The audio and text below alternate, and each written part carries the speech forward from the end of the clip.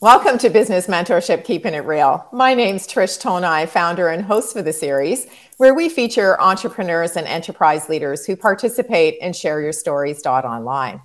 Today, I'd like to introduce you to Carolyn Swara, who is not only a best-selling author for The Rules of Engagement, but she's a coach and speaker, and better known as the Human Spirit Igniter. Carolyn joins us today from Burlington. Welcome. Thank you, Trish. It's a pleasure to be here. You know, we first met quite some time ago, way back in, I think, 2018 or 2019, when you were really, spreading the word on Rules of Engagement. So tell us a little bit, give us a little update on the book, and then we can talk about where you are now. Yeah. Well, I think it might have actually been 2017. Yeah. I remember I first met you at a CEO event. Right. And so when you say spreading the word, what came to mind for me is I was spreading my wings. I was learning how to fly. And I'm still learning how to fly. I feel like I'm a little close to soaring now than perhaps I was those years ago. And Rules of Engagement, that was my first book out into the world to really share what I was putting together around culture and leadership. So much has changed, as we all know, with the pandemic. But I think the premise of putting people at the core of your business is really what that book was all about. And now with the pandemic, we've certainly learned that. And people who maybe weren't on board are like, oh, whoa, now we get it. Right. I'm really proud of that book, my first one. And I'm really happy to say I've got another one coming out next year. Cool. Yeah. Oh, cool. And is it a sequel or is it on a totally different topic? Well, I think it's a bit of a sequel, but I guess it is. It's going to be very personal. It's going to be my memoir, and I think what it will talk about are things that will serve us well in the workplace. My journey just through some life experiences and really learning how to learn about myself.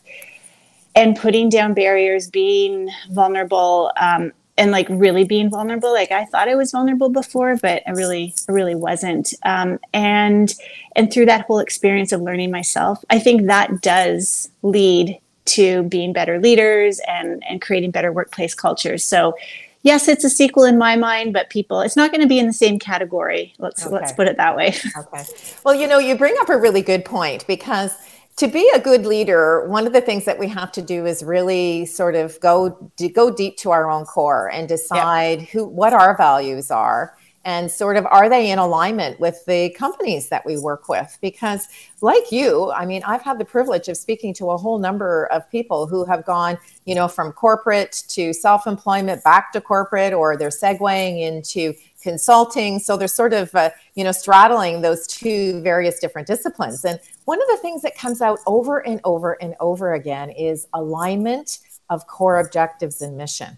So can you expand on that a little bit? Because I know you deal with a lot of leaders. So how has that changed in the last 18 months? Yeah, I really like how you put that, because, it's not that corporate's bad or entrepreneurship is good. It's not that at all. And sometimes people will say, is it one or the other? It's not. It's exactly that. It's what are your values? And I would also say, what are your values and what do you need at the time? So the pandemic really helped leaders, everyone, really understand what their values might be. And quite often there can be a mismatch, a misalignment, or a desire. I would really like my value to be this. So I'm going to profess that value, but not necessarily practice it. And, even for me as an entrepreneur, yes, I had my own business when the pandemic hit. I was also working with another business, and pandemic hit, and it caused me to reflect on what am I doing? What's the work I'm bringing into my clients? And I did make a decision to leave, a great group of people, a group of consultants that I'd been working with. But when I looked at where my life was heading and things that were going on in my family, I needed to do something different, because my values, I was professing them, but I wasn't practicing them. So I relaunched CarolynSwara.com, and I shifted a little bit of my work, and my work started to dig more into self-awareness and getting real. because, we can kind of feed ourselves lines and we can do really well in our jobs, but really skim the surface. And so that's what happened for me through COVID is just doing, I know everyone doesn't like that word pivot, but I did pivot like so many people did. Right, for sure.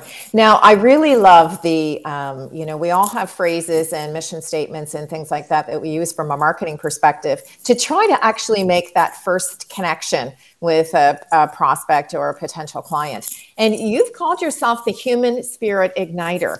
So give me a little bit of an idea as to where those three words sort of came into alignment and how you now describe yourself.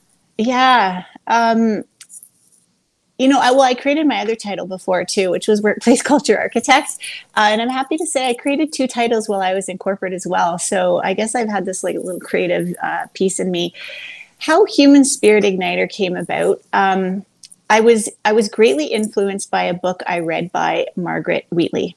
And she talks about warriors of the human spirit. And if anybody, she's a really interesting lady. She's quite spiritual. She's a business leader. She works in organizational development. So she's got this good blend of perspectives. And so in her work, she calls people to be warriors of the human spirit. So that's really where the human spirit thing came from. Mm-hmm. And if I'm being honest, Trish, like I would have, before the pandemic, I would have thought, Carolyn, that's a little too woo-woo. It's going to put people off. Exactly. And so I thought, okay, let's just test it out because I don't want to just be like everybody else. And I don't think the world needs us to all be like each other. Right. So this growth path that I've been on was really, I do want to be a human spirit igniter because I have had my own sort of spirit, my own sort of me really kind of learning about me and truly me, not me, the me that everyone thinks I need to be or the me that I think everybody wants me to be. Right. So it felt like the right time to try it out. And then this notion of igniting, I believe it's all in us. It's not like we need to, create it. It's there. And again, if I come back to my book, the book is going to be a lot of me sharing my own journey about courage and resilience and belonging and how there was always this little spirit. There was this flame in me. I just hid it for a variety of reasons. I was scared. I've been conditioned. And so Human Spirit Igniter just, I don't know, it just kind of flowed. And this great team that I work with, Krista and John, they helped me build it out from a presence and branding. And here we are. Well, that's really fantastic because, to your point, you actually shared a very personal part of your journey and your story with us. Yeah. And that was, you had 2 young, children. Yep. Your husband was diagnosed with cancer and he's since passed away. And that sort of put you, talk about igniting, that kind of put you on a trajectory of change, I think. Sometimes Absolutely. we don't always... it's not a voluntary response, right? Like sometimes the world around us sort of sets us in a different motion. So, give us a little bit of insight if you can into, how some of those barriers or roadblocks that we come across actually on the other side of them become really positive outcomes. Can you share one of those with us?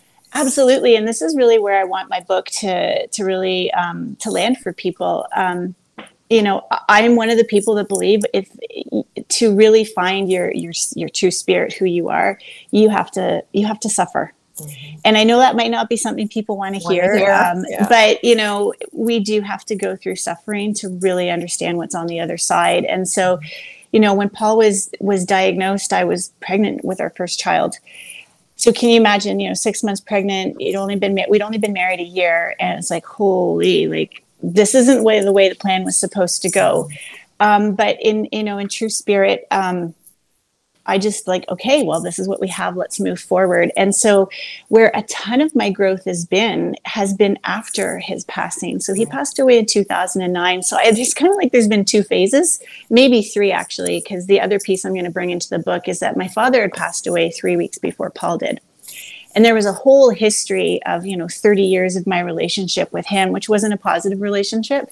So, yes, I had to raise the boys after he passed away. And, I've since found another partner as wonderful and has really brought a new perspective that we all needed. And so, we blended together. We have, this new unit moving forward. And so, there's been these different phases of growth, like living with Paul and being with him during the illness and raising the boys. And then when he passed away, and me on my own, and then having this blended unit.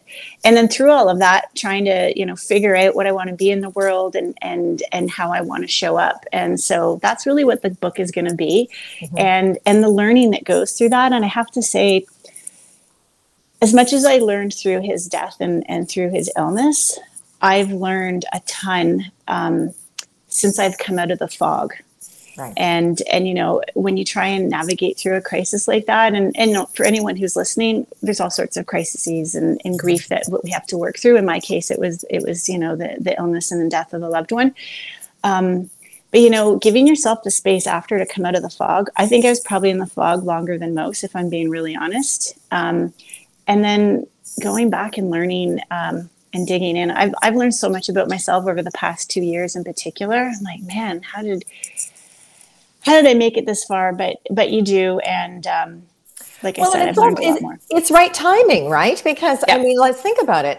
Sometimes we're not open to a new door. We kind of feel comfortable in our, I know I can certainly speak from experience as well, right? Like sometimes the comfort zone that we create is there to protect us for a period of time, right? So it's the protectionism that we build into some of these different situations. And it's not until maybe the window opens a crack and the I think that's great. in, Yeah, right? I think that's a great way you put it. And so I was in protection mode for a long time. And I had to be, and we all have to be. And so when that crack opens in the pandemic, that was the crack that opened for me. I was able to stay home and be with myself, be with my family. And it was that opportunity. That's wonderful. So tell us, when are you intending to launch the new book? Can you share the title with us?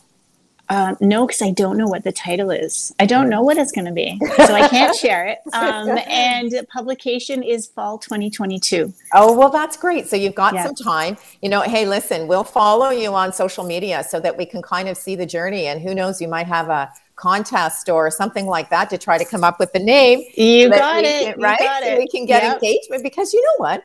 The people that we meet in life really are there to serve a purpose. You and I met so many years ago, and we really haven't been in touch since then. This seriously is unscripted. And, we literally came on 2 minutes before, and here we are having a conversation. So I really do think that we reconnect and we meet folks at different stages and ages in life for an absolute purpose. Yep. And so, who knows, the folks that are in your own personal network and the clients that you've worked with, there may be a really great idea there for your title, and you can kind of tap into their resources to help you name the second book, right? Yep, absolutely. So one of the things that we do in our guest blog is we ask folks to share 3 words of advice. And I know that when you originally shared your 3 words, they were believe in yourself, which is still really very powerful. But I know now that you've segued into a new phrase, and your phrase is invest in your self-awareness. Yes. So tell us, what does that mean between believe in yourself and reconnecting with your self-awareness? What kind of advice how will that help other folks who are listening or watching our discussion? I'd say it's an evolution of, I've always believed in myself. You need to believe in yourself. There was a lot of unconscious things, were a lot of unconscious behaviors and patterns emotionally and mentally that I didn't know was driving my behavior. Yeah. So that's why I say invest in your self-awareness, because just when you think you really are aware, there's another layer there. And I remember years ago when I was in the thick of it was really some really difficult times with Paul when he was sick. And I remember my mom saying to me, and she's going to be watching this, she's like, Carolyn, you have no idea what's going on around you. Mm-hmm. And I was adamant. I'm like, yes, I do. And I got really mad at her. And I don't often get mad at my mom.